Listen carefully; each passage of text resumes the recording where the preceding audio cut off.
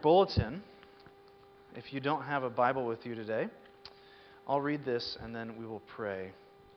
This is the word of the Lord to you this morning. He who comes from above is above all. He who is of the earth belongs to the earth and speaks in an earthly way. He who comes from heaven is above all. He bears witness to what he has seen and heard, and yet no one receives his testimony. Whoever receives his testimony sets his seal to this, that God is true. For he whom God has sent utters the words of God, for he gives the Spirit without measure. The Father loves the Son and has given all things into his hand. Whoever believes in the Son has eternal life. Whoever does not obey the Son shall not see life, but the wrath of God remains on him. Pray with me. Lord Jesus, we come and lay ourselves at your feet, hungry to know you, hungry to have you, Lord. We want you to come and teach us by your word through your Spirit, that we would have life. You have the words of eternal life. Where else would we go? And so we pray this morning that you would use me, you would use the words of my mouth and the meditations of my heart to display your glory. Lord, would you cut us to the heart, but also heal us? Would you give us confidence in your promises? Lord, be with those especially this morning who don't know you, that they would come to see you as the great King who offers them life. We pray this in Jesus' name. Amen. When we lived in St. Louis, I was called to serve on a jury, which if you've ever had that experience is always quite an experience. The children, in case you don't know what a jury is a group of citizens just like you, they're usually 18 and older, who have to decide whether or not someone's guilty. It's one of the ways that we keep judges from having all of the power. So in this case, one man, let's call him Frank, was accused of a number of very violent crimes. I'll spare you the details. It was quite gory. One of them was a crime against a police officer, and then another set of crimes was against another man. And actually, it happened in the other man's home. So we heard testimony from each of the people involved. The police officer, whose testimony was clear and well backed up by others, we believed him, no problem. But then we heard the testimony from Frank and from this other man, and things got very foggy very quickly. When Frank and the other man told their story, it actually sounded that Frank somehow ended up in that man's house, and Frank attacked that man. But after listening to them, and after having the lawyers ask hard questions of each, it became clear that actually both Frank and this other man were lying to cover up certain areas they were entirely embarrassed of, or ashamed of, or were guilty. So, in fact, while the other man was attacked by this man Frank, and most of his testimony was that he was a victim, it actually came to be clear that he had actually picked up Frank in his car and brought him back to his house and actually attempting to take advantage of Frank in some pretty gross ways. So this person who sounded like a victim actually turned out to be a fairly vile guy himself. It was a foggy situation because we had to decide if Frank was guilty of violent crimes against this man, against a police officer, and therefore serves serious penalties in prison. And yet all we had to go on was unreliable testimony from two liars. Not ideal, right? And it was actually not a fun situation to be in at all. Very serious matter. We needed a reliable witness, someone we can actually trust. Well, 2 weeks ago, when we looked at John 3:16, I said that we put God on trial in our hearts, asking whether or not He's good, asking whether or not He is loving. And we said that, in fact, Jesus is the primary way we get to judge whether or not God is good. Well, here in this passage, end of John, he ties up all the themes of this whole chapter into this theme of a trial, in particular, this theme of a witness, of the witness of Jesus. Jesus as God's chief witness. And I want to argue that today, in fact, what we need in coming to know the truth of the Scriptures is exactly this. We need a reliable witness. So I want to begin by talking about this whole idea of testimony. What makes Jesus a reliable witness, and then consider a little bit about what that means for us. So 3 points. Why does God use a witness? Second, the chief witness. And third, Jesus is a witness in 2 trials. So first, why does God use a witness? Why testimony? Why testimony? When it comes to most important questions, most of us expect God to give us something we can kind of prove the answer with, right? Questions like, does God exist? Is Jesus the eternal Son of God who took on flesh? Right? How can we know these things are true? These are definitely the questions non-Christians ask when they come to confront Christianity. But also as Christians, I think if we're honest, these actually are the questions that sit in our hearts. These are the doubts that often, which may be quiet, yet often plague us. How do I know? How do I know that I can actually trust the Lord in this? Well, it's interesting because in response to these questions, God gives testimony. Why is that? What's that about? Well, the first thing to say is that our mind is like a court. All right? Our mind is like a court. In fact, we use this language all the time. We put claims people make on trial, and we decide whether or not they're true. We're kind of the judge of our own little court of reason. Our own small court. And I've said it before, it's not entirely bad for us to judge God in one sense, but let me clarify what I mean by that. What I mean is that God actually speaks to us in a way that works with our reason. God actually intends to value our reason.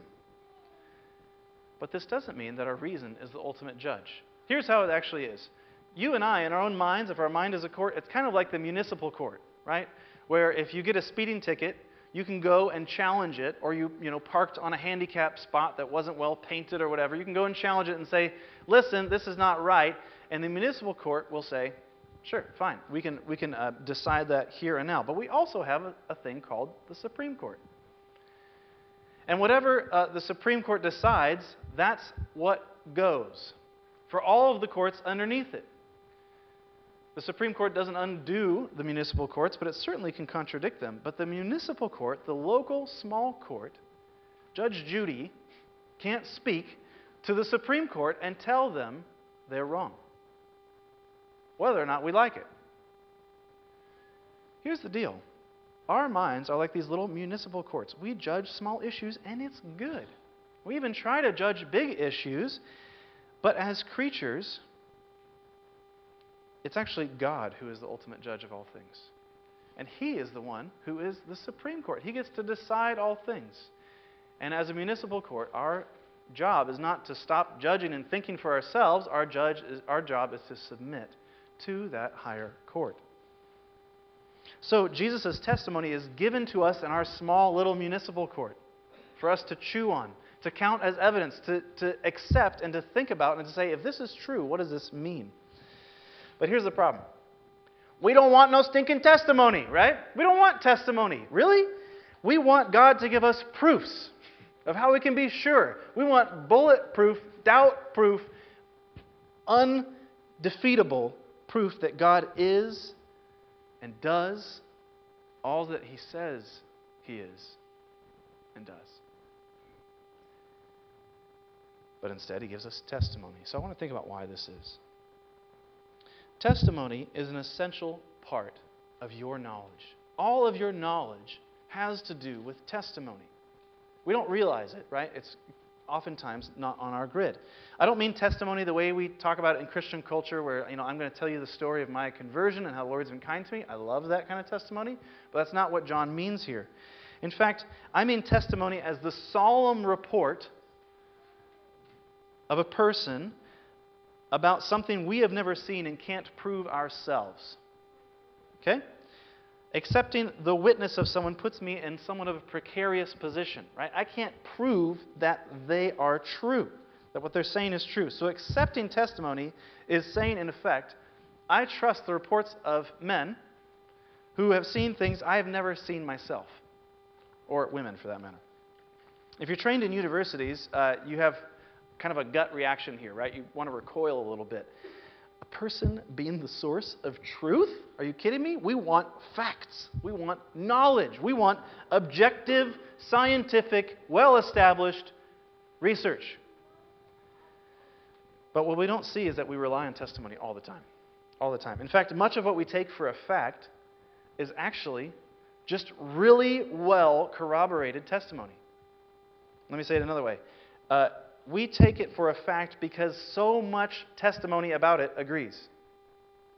That's how we establish our facts. Let me read you a little parable by one of the most prominent philosophers on testimony. He's an Australian guy. This is a fun little story. I'm visiting a foreign city that is new to me. Amsterdam will do. When I arrive at my hotel, I'm asked to fill in a form giving my name, age, date of birth, citizenship, passport number, and so on, all of which is accepted by the hotel clerk as true because I say it is, and will be accepted by others as true because he says that I say it. More interestingly still, a good deal of the information that I give so confidently and authoritatively is accepted as true by me on the word of others. I actually think it's true because someone else has told me. So, for instance, that I am so many years old, that I was born on such and such a date, that the number H11200 does indeed correspond to the number the Australian passport authorities have in their file. None of these are facts of my individual observation or memory or inference from them. They are based, sometimes in a complex way, on the word of others. Just think about that for a second. Your knowledge of your birthday, your knowledge that your parents are who they say they are, right? Your knowledge that you were not snatched at birth, or that the passport you're given is actually true and legit. All of those have been established by other people's words. He goes on. My first morning in Amsterdam, I wake uncertain of the time and ring the hotel clerk to discover the hour, accepting the testimony of the voice just as I would accept the institutional testimony of a clock. Lost my place, or a watch. Being early for breakfast, I read a paperback history book I have brought with me, which contains all matter of factual claims that neither I nor the writer can support by personal observation or memory, or by deduction from either. The deeds of a man called Napoleon Bonaparte is supposed to have done all manner of astonishing things more than 150 years ago. Many of his exploits performed in places neither I nor even the author have ever visited, and the reality of which is accepted on the word of others.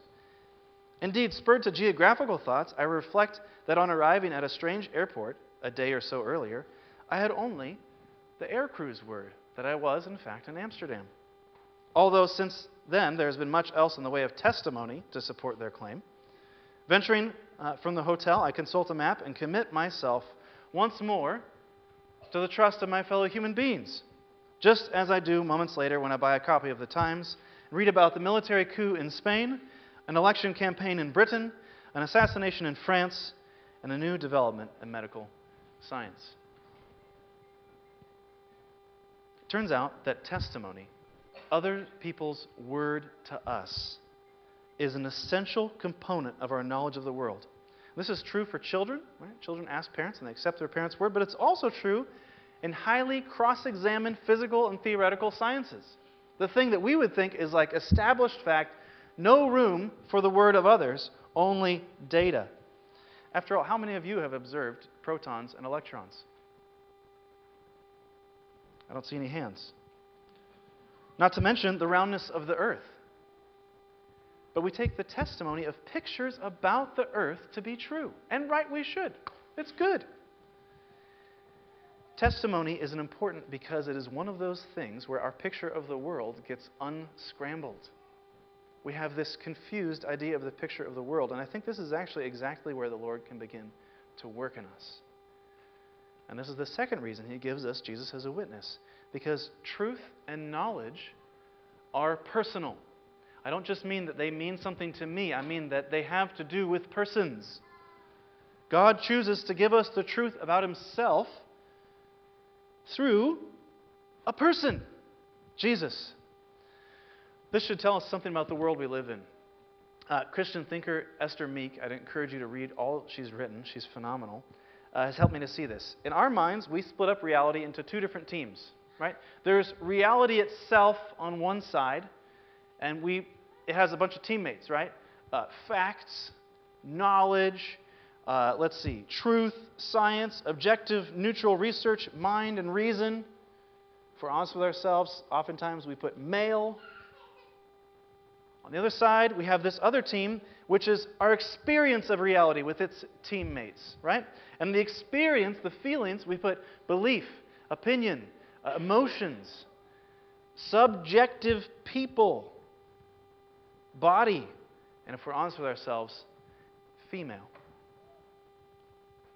So our belief in our culture is basically that belief is the same as opinion. It's not knowledge, it's not facts, and it certainly can't be something you're sure of. A belief is just a belief. It's over here in the experience team. We believe that knowledge and facts are things that we can verifiably prove and establish with our methods of scientific research. And I actually like scientific method. It's a good thing, but of course it can't prove itself. That's one of the big problems it has. Notice, too, that if we actually have this view of reality, if we believe that real truth can never come through a person, but only through facts, data, and numbers, people are subjective, we say. The truth is subjective. If that's the case, we have a lot of problems. Because, of course, it takes people to do what? To tell you about those facts, those data, those numbers. It takes people to figure out how to invent a language to describe these things. It takes people to tell you how a microscope works and how to trust it, and that it's actually not just a mirror. Right? It takes people to do these things. So if someone, oftentimes, if we have this view in our head, if someone says they believe in Jesus, many times what they mean is that they have had experiences having to do with Jesus or with his people, and they feel emotionally open to him. And that's good. You should be emotionally open to Jesus. But it becomes bad when we begin to act like all that really matters is what's on the objective knowledge side. The truth, the facts, the data, instead of this whole subjective side. So the person who believes in this way doesn't look to Jesus for knowledge, doesn't look to Jesus to think through how I'm supposed to order my life, or what I'm supposed to love, or what I should invest in, or what reality is actually like. Jesus has nothing to do with it. So where do we put Jesus in this picture? We all believe Jesus, in fact, is a true person. So where do we put him? Which side is he on? Is he with the facts, knowledge, reason, mind, logos? Or does he go on the side of feelings, beliefs, body, emotion? Is he the source of all facts, or is he just the thing we believe in and have nice feelings about? Jesus, it turns out, won't play this game. Jesus, honey, pick a team. Be nice. Join a team, dear. Turns out that he wants to blast apart the whole messed up picture we have. He has no interest in this strange picture we've painted of what reality is like. Because, in fact, guess what? He's made the rules about what is truth and what is not. He is the source of reality, and he gets to determine what is reality in the first place. Let me read to you what Jesus says later on in John. I am the way, the truth, and the life. Jesus doesn't have some truth. No, turns out that truth has a first name. Truth is a person. Jesus is the truth. So if God reveals himself through a witness, we have to deal with that witness. There's no way of knowing God except through this person. And he intends to change our whole view of knowledge and truth and belief. But God does not just expect us to take him at his word. Right? Just because we kind of have some sort of blind leap of faith into believing in this witness because we're supposed to believe and believing's good. No, in fact, everything depends on the kind of witness we have. And this is our second point. Jesus is the chief witness. When we accept someone's testimony, it's usually because that person has authority, right? And they usually get it from one of three, or possibly all three of these areas. They have first-hand knowledge of something, insider knowledge. They have a status, which grants their testimony a lot more weight. So just as we would take President Obama's testimony a lot stronger than we would take your average Joe on the street. Status communicates some of that authority, and also their character. If someone's a vile liar, if you begin to suspect that they actually are not committed to the truth, and you begin to doubt their testimony. But if they show that they have a commitment to truth, even at cost to themselves, their testimony begins to be very weighty, very reliable. So, Jesus is the chief witness, and this is exactly what John shows us we have in Jesus. And he says that we have clear and compelling reasons to take Jesus' testimony in our little municipal courts very, very seriously. So he has first-hand knowledge. Look at verses 31 and 32. He who comes from above is above all. He who is of the earth belongs to the earth and speaks in an earthly way. This is a contrast. He who comes from above, comes from heaven, is above all. He bears witness to what he has seen and heard. Jesus has a heavenly nature and origin and has heavenly access. He's not pontificating. He's not speculating. This is Jesus' first-hand observation that the Father is loving and has sent the Son to save us. Unlike John the Baptist, who has very authoritative testimony, he can speak with power, and yet John is still just of the earth. All he has is what's been given to him. But in fact, unlike him, Jesus can speak authoritatively who God is because Jesus is God. He's an insider with God. In fact, John says earlier that the only person who has seen God in the full sense is Jesus. Jesus is from heaven. He's God, one substance with the Father. He has the best first-hand knowledge, just as any of your children can testify to who you really are. Kids, you guys know how your parents really are. Everyone's going to trust your word. Jesus has the inside scoop on the Father. But he's also authorized. Look at verses 34. Jesus is authorized. He has a status that makes his testimony very weighty. In fact, later on it says that the Father has set his seal on Jesus. Jesus is divine messenger. Verse 34. For he whom God has sent utters the words of God. So a messenger is an important person in those days. You know, if we had a royal edict from President Obama, we would not get it via internet or some kind of just hearsay. They would send an officially designated messenger with a piece of paper with a seal on it. And they would read that out, and they were personally responsible to communicate all that said. And this is what Jesus is saying about himself, that he is the divine messenger, sealed with the signet ring of the king, with the full authority of the king. In fact, Jesus is the message himself. Look at verse 35. All things are given into his hand. You know what that is? That's kingly language. So Jesus is not only the divine messenger, he is the king himself, coming to testify about his own message. The king himself has come to testify. Jesus, his authority as a witness, is because of the authority he holds as a king. Think of receiving a personal letter from President Obama with his personal signature and the seal of the President of the United States imprinted on the top. He could be telling you where to get a good deal on hamburger meat that week, and you would take it seriously, right? That's a big deal. But if he has a personal summons to you to come to the White House and to begin to speak with him, if you were to ignore it, people wouldn't just think you're foolish. People would think you're a rebel. See, Jesus is not only an insider, he not only has authority as a king, he also has personal investment in the truth. Look at verse 35. The Father loves the Son and has given all things into his hand. You know, rather than love making us want to blur the facts about a person, actually, love makes us want others to know the real truth about a person to guard their reputation. So Jesus, as the object of the Father's love, has a personal stake in making sure that everyone actually knows what the Father is really like. The Father gives the Spirit unendingly without measure. This is verse 34. Jesus is constantly indwelt and full of the Spirit of God.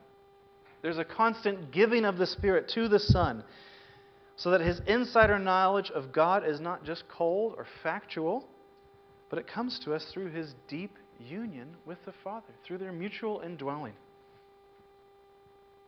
Now, could this give Jesus a bias as a witness? He loves this Father about whom he's testifying? Certainly. Of course, personal commitment can always make you want to protect your loved ones and kind of blur the truth. But think about what Jesus' testimony about the Father actually does. Jesus' testimony about the Father doesn't win him any friends. In fact, Jesus' testimony about the Father ultimately brings Jesus to the cross. He speaks the truth, that he's the beloved Son from all eternity, that he is God himself, authorized as divine messenger and king, in communion with the Father and the Spirit, who will return to judge all, and he's hated for it. In fact, he is brought to trial for it. He's falsely accused by false witnesses for it, in a corrupt trial, and executed with the punishment used for the worst criminals and rebels.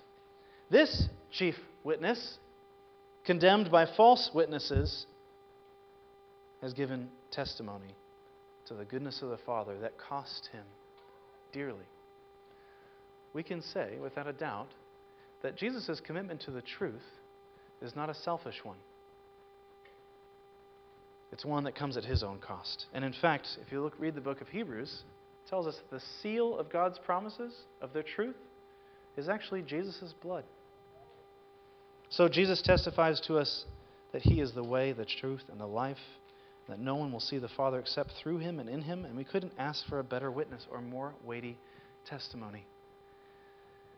If there's doubt on your heart, these are the things that you need to cling on to. These are the things that you need to sit on. That Jesus is beloved of the Father and knows the Father. That Jesus is the divinely authorized King who can speak with all authority. That Jesus is the one who is so personally committed to the truth that he's willing even to die for it, to be falsely accused, and to not defend himself. And this brings us to our third point. There's lots of testifying happening, but what trial is this happening in? Which courtroom are we talking about? And I'm saying our third point is that Jesus is a witness in two trials. Two trials. In one sense, we ask every day, who is on trial? Who is judge? There's two trials in the Bible. There's the trial of the Garden of Eden, and there's the trial of heaven, the heavenly trial with God as judge. So in the Garden of Eden, if you remember, Satan comes to Adam and Eve and tells them what? Listen, I know God said you'll die if you eat this fruit, but listen, don't trust him. He's a liar. He's actually not trustworthy. He's just trying to protect all the good stuff for himself. You need to ditch God. He's an unreliable witness. Take hold of that fruit for yourself and get what you want. So they do. They take the bait, they eat the fruit, and they decide to trust the voice of Satan and suspect God. They decided to make themselves into the ultimate judge, into the Supreme Court. Sin, at its core, is a statement that God cannot be trusted and that we are better judges than he is about what makes a good life. That's what sin is. So, this is what happens in Genesis 3, but then right after that, if you remember, there's the heavenly trial that begins. What happens after they eat? Who comes waltzing into the garden? God himself. And rather than coming in fury and killing them on the spot, the judge of heaven comes in and asks revealing and patient questions of Adam. Adam, where are you? The Lord knew. He already knew where he was. Adam, who told you that you were naked? Who gave you this fruit? Rather than interrogating Adam, God comes to him kindly. And we come to find out that in an attempt to make himself the ultimate judge, Adam learns what it is to actually be guilty. Isn't that an interesting thing? the moment he begins to insist that he is the ultimate judge, he becomes guilty. We also find that the true judge, rather than coming in anger right away, comes with mercy to prepare them for the final heavenly trial. Well, that's exactly what happens in this passage. Jesus, the true judge, the ultimate judge, the great king who reigns in glory, who upholds all things by the power of his word, has entered into the scene, and he's entered himself into our little municipal courts, the courts of our own minds, as a witness. He submitted himself to our reason in some way, and he makes the most credible, authoritative, and reliable testimony there ever was. Specially qualified to speak about God, specially qualified to speak about humanity as well, because, once again, he's not only an insider with the Father, he's an insider with you. He knows you. He knows what it is to be human because he himself has become man. And what's interesting is that in our courts, he doesn't testify of anything but his mercy, of his forgiveness, of pardon available to all. He says that he is the true king, but that he has come to bring pardon before the final trial, and that he will gladly make us honored servants in his kingdom, useful servants, reigning with him as judges in the age to come. That he actually would gladly use our small little courts.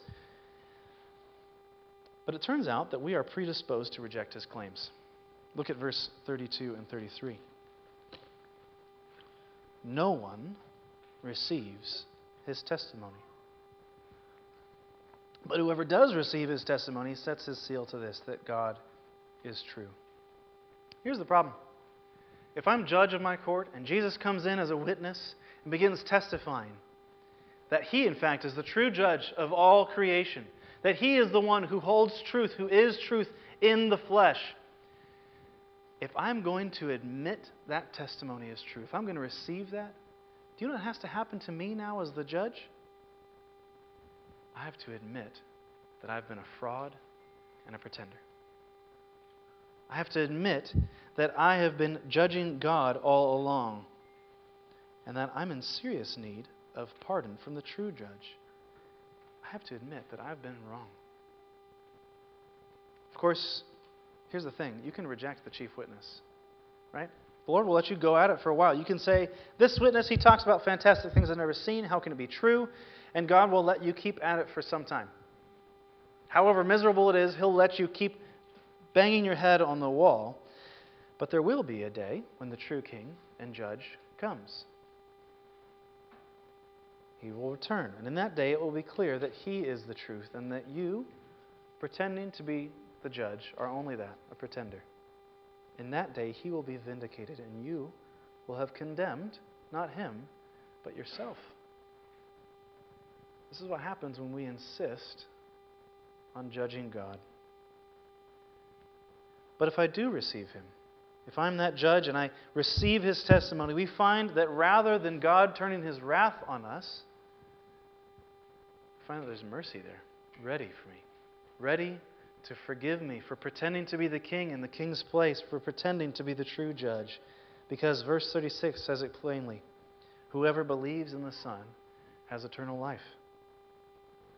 And interestingly enough, rather than booting us out of our little court of reason and telling us, stop thinking, stop using your mind, stop processing and chewing, he actually begins to redeem and restore our minds and our reason into his service.